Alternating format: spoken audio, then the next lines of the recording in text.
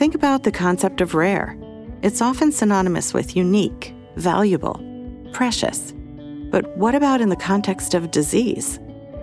Rare diseases are defined as having an extremely low prevalence, yet an estimated 30 million Americans have one. That's 1 in 10 people. Listen as we uncover some of the inspiring stories of lives touched by rare disease and see how, in the end, we all have rare in common. I'm your host, Andra Stratton, and I have a rare disease. Since my diagnosis with partial lipodystrophy at age 37, I've become a voice for my community, first through the creation of the Patient Foundation Lipodystrophy United, and now through public outreach and national awareness campaigns. We are on the road in Seattle at ACMG's annual clinical genetics meeting. We're really excited to have the rare opportunity to speak directly with members of the medical genetics community. The timing of this meeting is special, as it falls during the first ever Medical Genetics Week, which is April 2nd through 6th. For more information, visit acmg.net.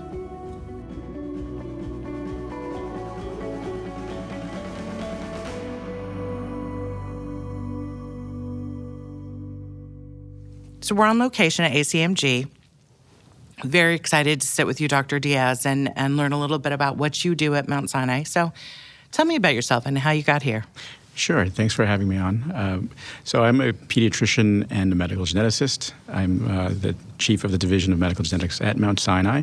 So this is a group of physicians that take care of patients across the spectrum of different types of genetic disorders, intellectual disability, short stature, hearing loss, inborn errors of metabolism. We have a very large group in inborn errors, and that's basically what I do. Clinically, I manage patients with disorders of metabolism, be they disorders of urea cycle metabolism, fatty acid oxidation, glycogen storage, and so on. And have you always worked with children? Yes. So my background is I did an MD PhD, and I was really interested in genetic regulation. I thought I'd be an oncologist, and then thought better of it. Went into genetics and into pediatrics as a way to understand genetics. The developmental aspects of pediatrics seemed to make a lot of sense for me to follow that particular path. Kind of fell in love with pediatrics while I was doing it. And, the children were amazingly resilient. Yeah, they really are. They're the best patients, the toughest patients sometimes, right? Absolutely. Yeah. So really inspiring to work with these patients. And I fell in love with the acuity in the intensive care units. I really felt that when you could rescue a child in a crisis in those settings, that you were able to give them back a really, long, healthy life. And so it was very impactful. So that's the reason I gravitated towards the field that I practice in now. The inborn errors of metabolism is an aspect of genetics where there are emergencies, there are crises, and we have to respond quickly.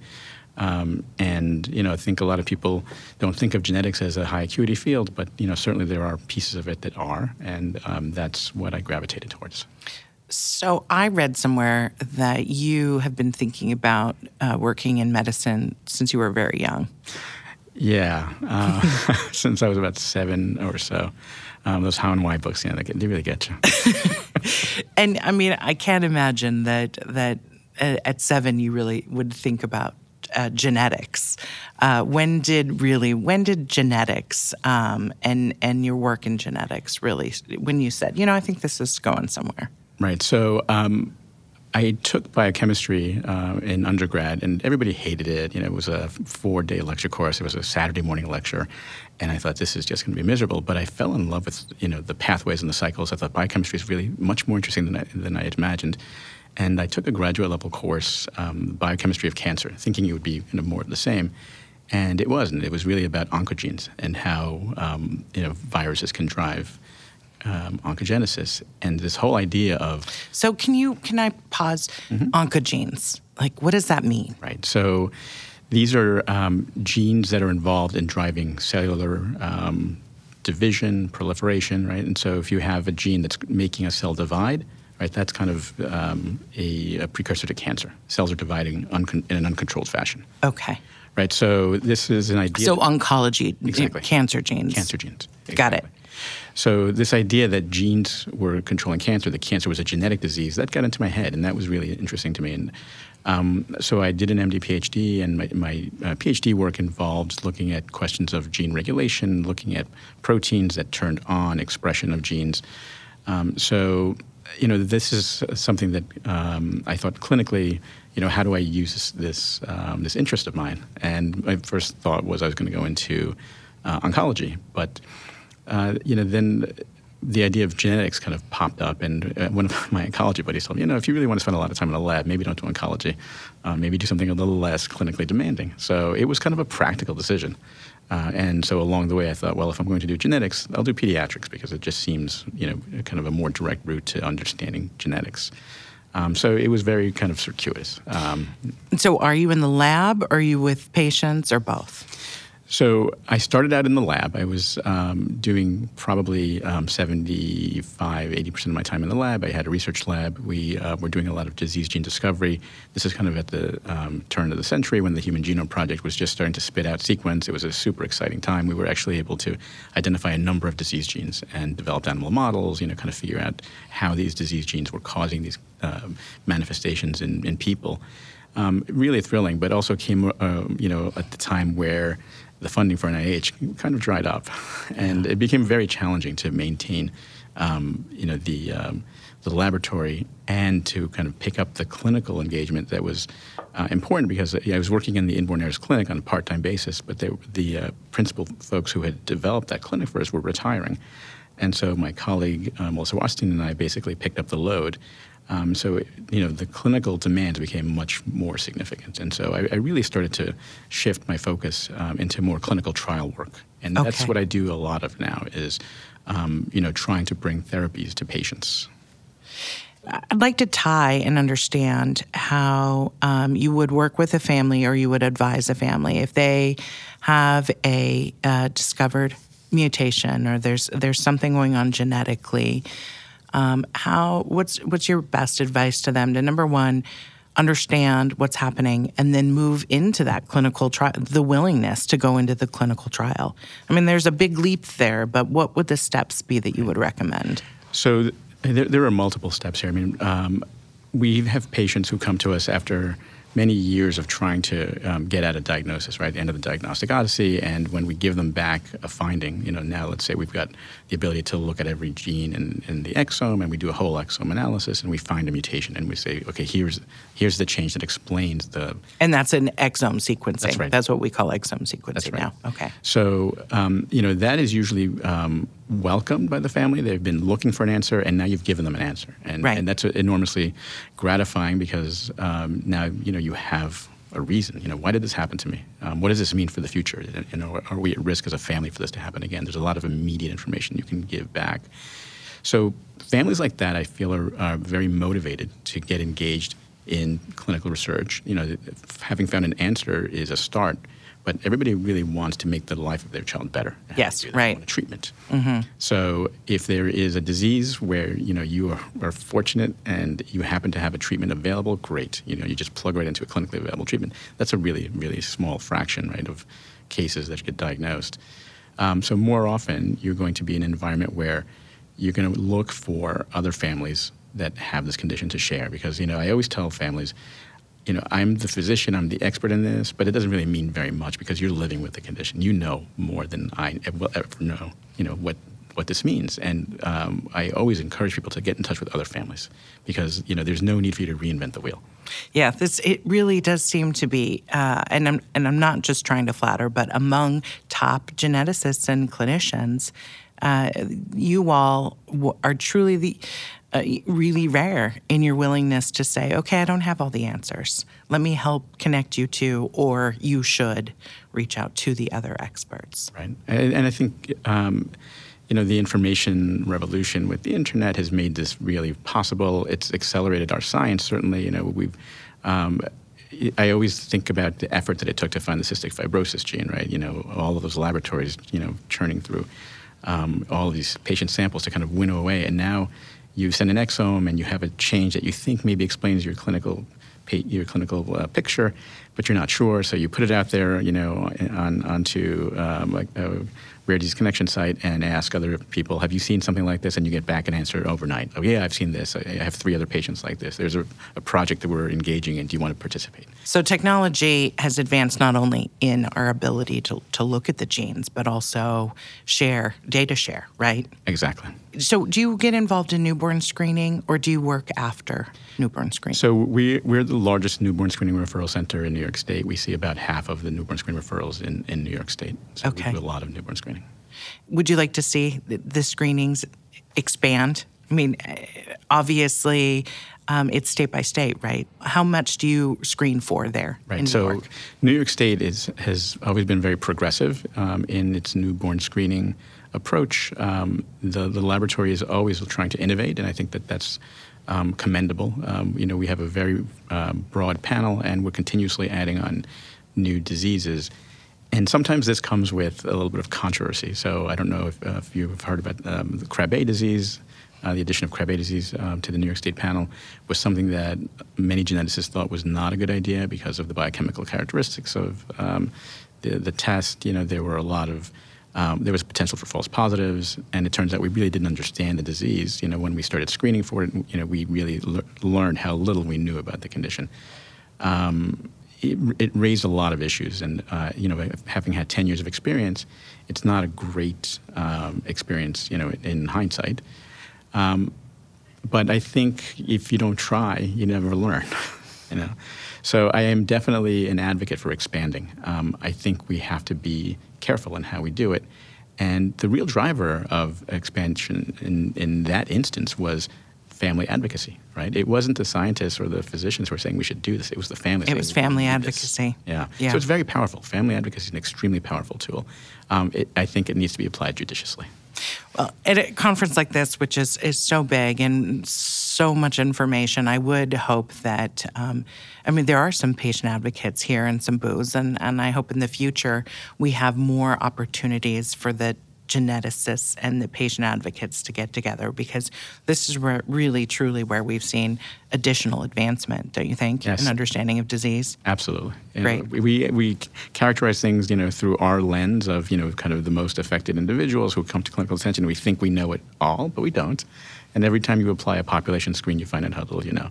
So that's, for me, the perspective of being a newborn screener and kind of seeing how that when you apply a broad lens across a population, you'll learn a lot more, always. Well, Mount Sinai is incredibly lucky to have you there. I really appreciate you sitting down, taking some time with us. Genetics is so important to rare disease, obviously, and just really understanding where we can go with this and how we can all kind of work together and continue to have these conversations. I think will help move us forward. So we hope to talk to you again in the future. Well, thank you so much for having me. Thanks a lot.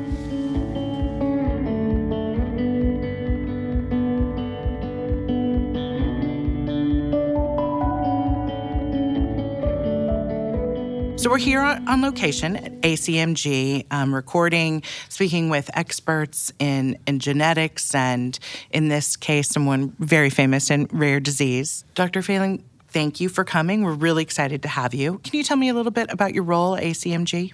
Yes, I've been a member of ACMG since its beginning. I'm a founding fellow.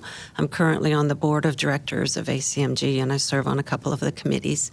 So I'm happy to be here, and I have a big investment in making sure that this meeting is a success. Well, it's a large one, so I think it is definitely a success. Yes, it is. So thank you so much. We're really excited to be here at ACMG, and appreciate your time sitting down with us. Can you give us just a little bit of your background that not only got you here, but really got into the field of genetics? My interest in genetics was actually peaked when I was an undergraduate at Spring Hill College in Alabama. So I took one genetics course there, and after I graduated, I knew I wanted to pursue a higher education, and I thought genetics was the most interesting course I had taken because it seemed so mathematical and logical, which of course it isn't, but... Did you imagine at all where we would be in genetics back then? Not at all. So applied to graduate school, and I went a couple semesters at Florida State, but they didn't have human genetics, and I knew that was where I wanted to go. So I went to the Medical College of Virginia to their human genetics program, and I got a great education there with Dr. Walter Nance. And when I finished and I was looking for someplace, I actually, in my graduate work, studied quantitative genetics, did twin studies, and that's not a very marketable skill. There's a very limited place you can go. So I thought, well, I need to make a living, so I'll switch to cytogenetics. And so I was looking for programs and wrote to the Greenwood Genetics Center, and they accepted me as a postdoctoral fellow. So I did a 2-year fellowship there, and then they invited me to stay on and be director of their laboratory. So cytogenetics, can you give me a basic, what does that mean? It's a study of chromosomes. And in your day-to-day, what do you do? Do you work with patients? Do you work in the lab? I'm a laboratory geneticist. Okay. So in Greenwood, I was in a unique environment that helped me get started on the 22q13 deletion pathway. Which is the Phelan-McDermott syndrome. Eventually was named Phelan-McDermott syndrome, because we weren't limited to, like, you don't talk to the patients because you're in the laboratory.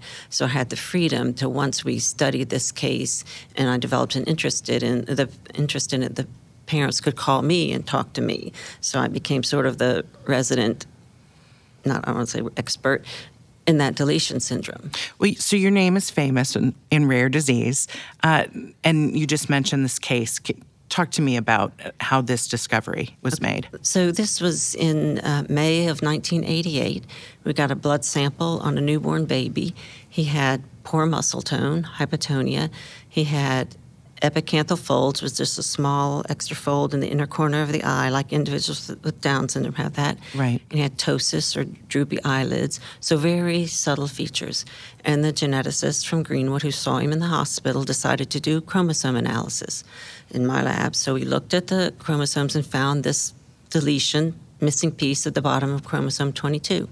To me, that sounds fantastic, but this mutation was a new mutation deletion discovered, correct? There was when I looked in the literature, I didn't find anything else, but there had been a previous case that had been described as I wouldn't recognize it as the same thing I was looking at. Okay. So that's something. It became important later the way we published this case, so it would be recognized as a deletion of 22q13. Okay. So people would contact us because they saw our paper. Okay. So we went to the literature. We didn't see any other cases. We reported this at a conference in the fall, a genetics conference, and then I contacted Heather McDermott at the University of Alberta in Canada, because I knew she studied chromosome 22. She did molecular studies, DNA analysis, and I wanted her to characterize the size of the deletion or what the deletion was. And we did biochemical genetic studies also to look at enzymes and things on that area of 22. So eventually, in 1992, we published a case report, and we named it Cytogenetic Molecular and Biochemical Characterization of a Deletion of 22q13. Okay. So that partnership, it sounds like you took two pieces of a puzzle, really important pieces, and you tried to share information to discuss it, to have a better understanding. Is that right? Yes, we wanted to know. We saw the deletion. We didn't know what it meant, but we wanted to learn about it. And I didn't know at the time that Heather actually was studying some other cases of this deletion. Okay. And so eventually we collaborated again and published 9 individuals with deletion of 22q13. So as you're working with Heather, how are you working then with your case? I mean, are you interacting with the family at all? Or are you talking only with the physician? Or is there really just we're working on it on the back end? Yeah, when the family came to genetics clinic, I'd go over and talk to them.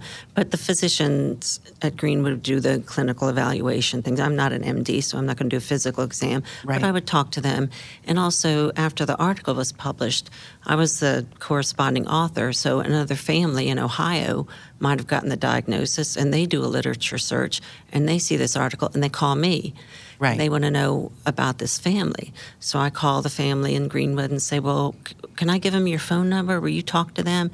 And I started putting families together. And I also started learning, well, what does your child do? Choose their clothes all the time? Doesn't have any toenails? Doesn't do this? So I was learning the symptoms so I could tell the family, yeah, that sounds like these other two children I've heard about. And the recurring theme among the families, Right, the trends. was, well, they wanted to meet other families in person, not just on the phone. We didn't have email then and Right. internet, so everything was either letters or wasn't Skype on the phone. and- No. yeah. And they wanted a name, not a number. They didn't want to be deletion 22Q13.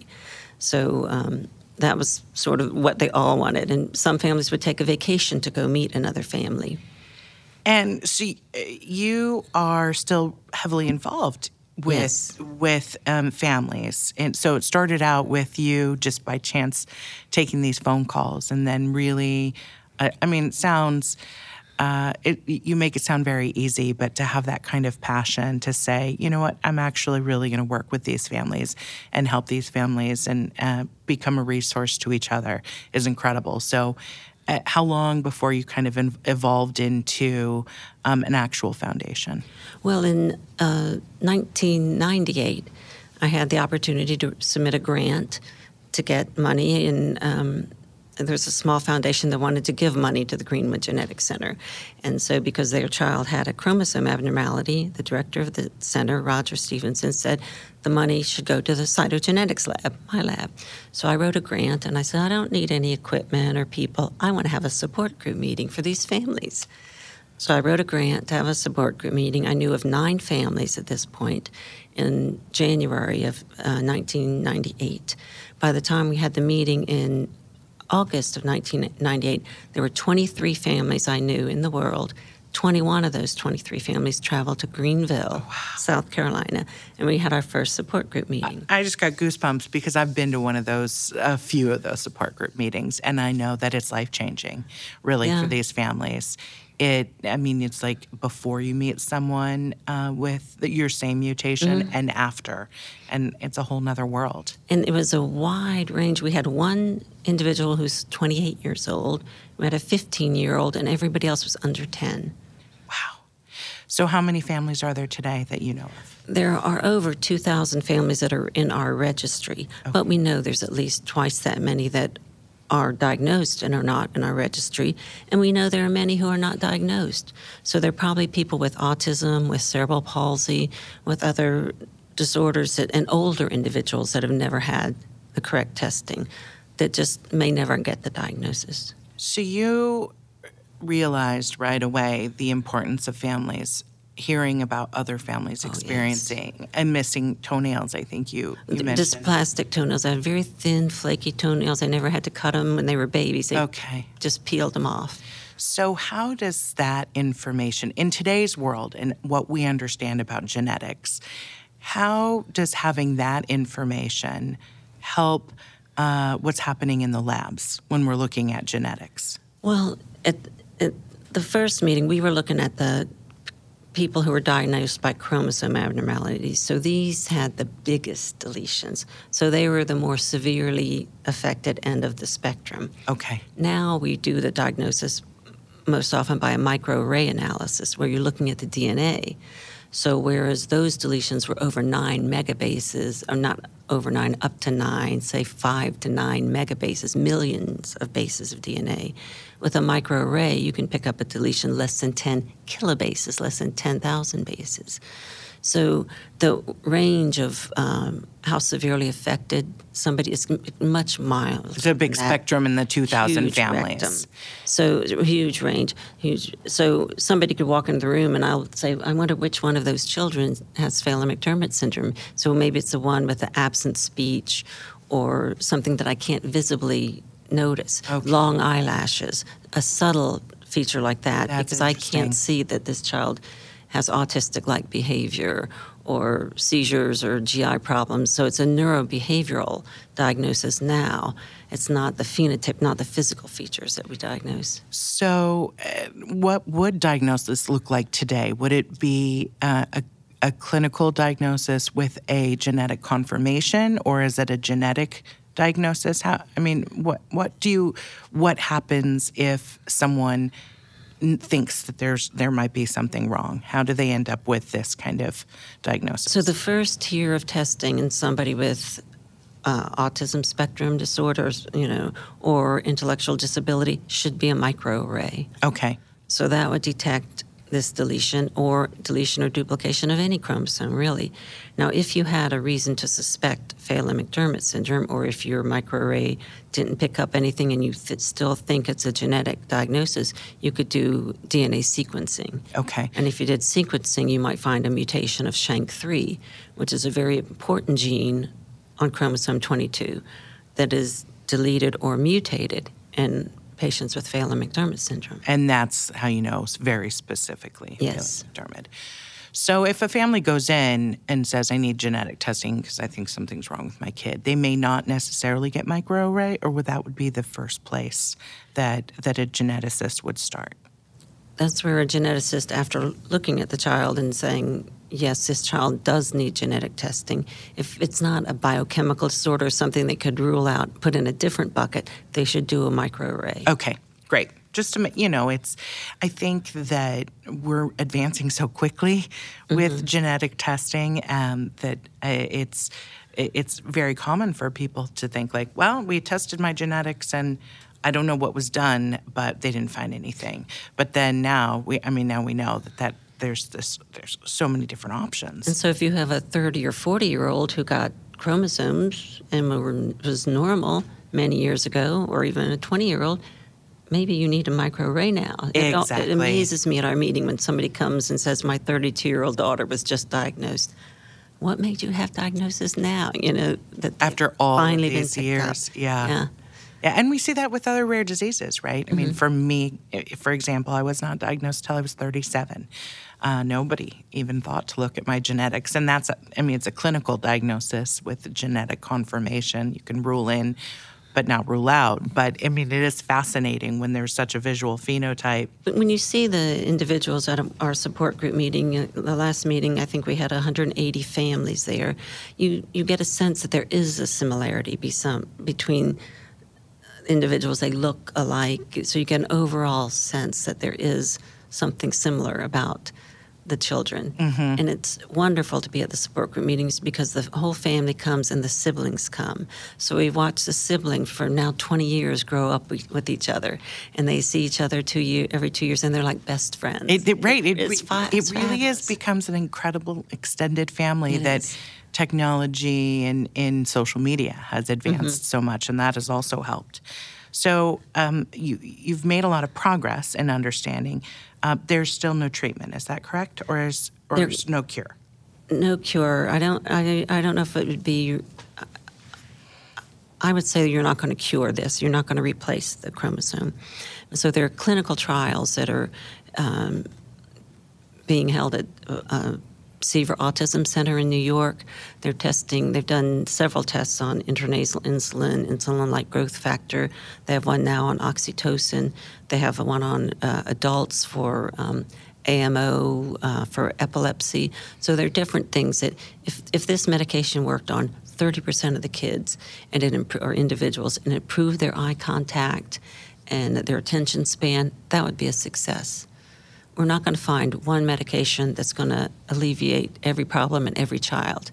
So we're just trying to work on the symptoms and help some of the kids with this one, and then maybe we'll find another medication that will help the other ones. So because we're recording without cameras, people can't see that I'm smiling. But I have a big smile on my face because really I think an example of your work and working with the families is exactly what has led you to understand that and the importance of that, right? Because without being so close to families, you don't necessarily understand what's important to each family without a cure. For example, without this, shining light of a cure, like what day to day is going to improve your life? And it may be different for different families. If you don't have seizures, you're not worried about seizures. Right. But if you have something else, you're worried about a different problem. One thing that is really sticking out to me, just as a patient advocate, is your willingness to as I mentioned, reach out to another geneticist and have, bring in one more piece of the puzzle. And then next step, work with the families. And I think that is rare and everywhere. But how can we translate that? What is your advice to other geneticists who are working on an undiagnosed case, or in a situation maybe there is a diagnosis but very little is known? Well, I think if they follow the guidelines for diagnosing a patient, then they would do the microarray and they should get a result. If they don't do the microarray and they do the sequencing, then they'll pick up this diagnosis or another diagnosis. But I get calls all the time, can you interpret this? Is this pathogenic? Is it not pathogenic? Something they found. Okay. If it's a clinical question, the parents are contacting me or another MD. What do you think? Have you seen a patient with this, or what would you do in this case? I'll say, well, this is what I know from the families, but I'm not an MD, so let me refer you to somebody else. So I don't try to do things that I feel are beyond my training or my capability. So I might say, this is what I know from that, but I'm going to ask somebody that I consider more of an expert than myself. So I try to answer questions, but I think if you are on a diagnostic odyssey and you do the microarray and you do the next-gen sequencing, from that, you don't get a diagnosis. Some cases need a biochemical genetics test. So there's a whole arsenal of genetic testing that can be performed. Mm-hmm.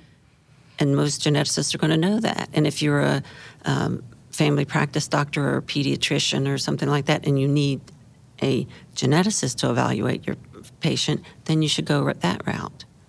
So, I suppose really what I'm hearing from you is the persistence, and is really working and believing that there's something that is worth investigating, thinking out of the box a little bit, and just like it would be easy just to say, well, I don't see anything, so we're going to move on to the next case. But it's not something you did. We had a family from Australia who came with they didn't bring her daughter, 36 years old, just diagnosed. And they said that the doctor every few years would pull out the DNA and run another test. And they finally called her and said, we know what it is. And they had done the microarray and found and she said, I didn't even know that he was running the test every couple of years. So as technology was advancing, he just said, we're going to keep looking. Yeah, so that's the kind of persistence you need to just keep after it. And what I try to offer the families is support and hope. So I tell them, I had a family in Montreal, and they told me that I gave them the best advice in the world. I told them to fire their therapist.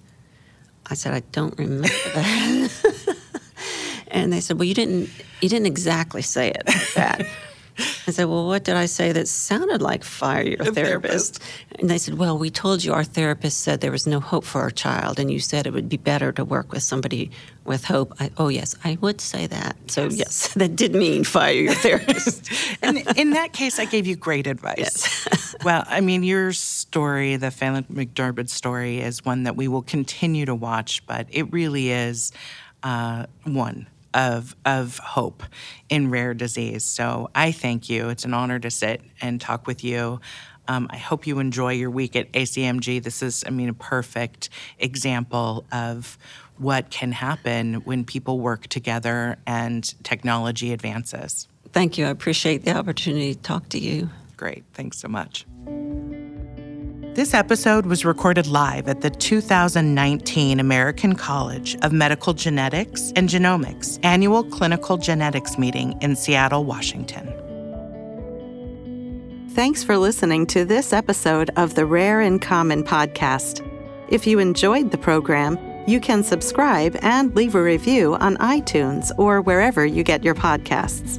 Rare in Common. Click, listen, feel.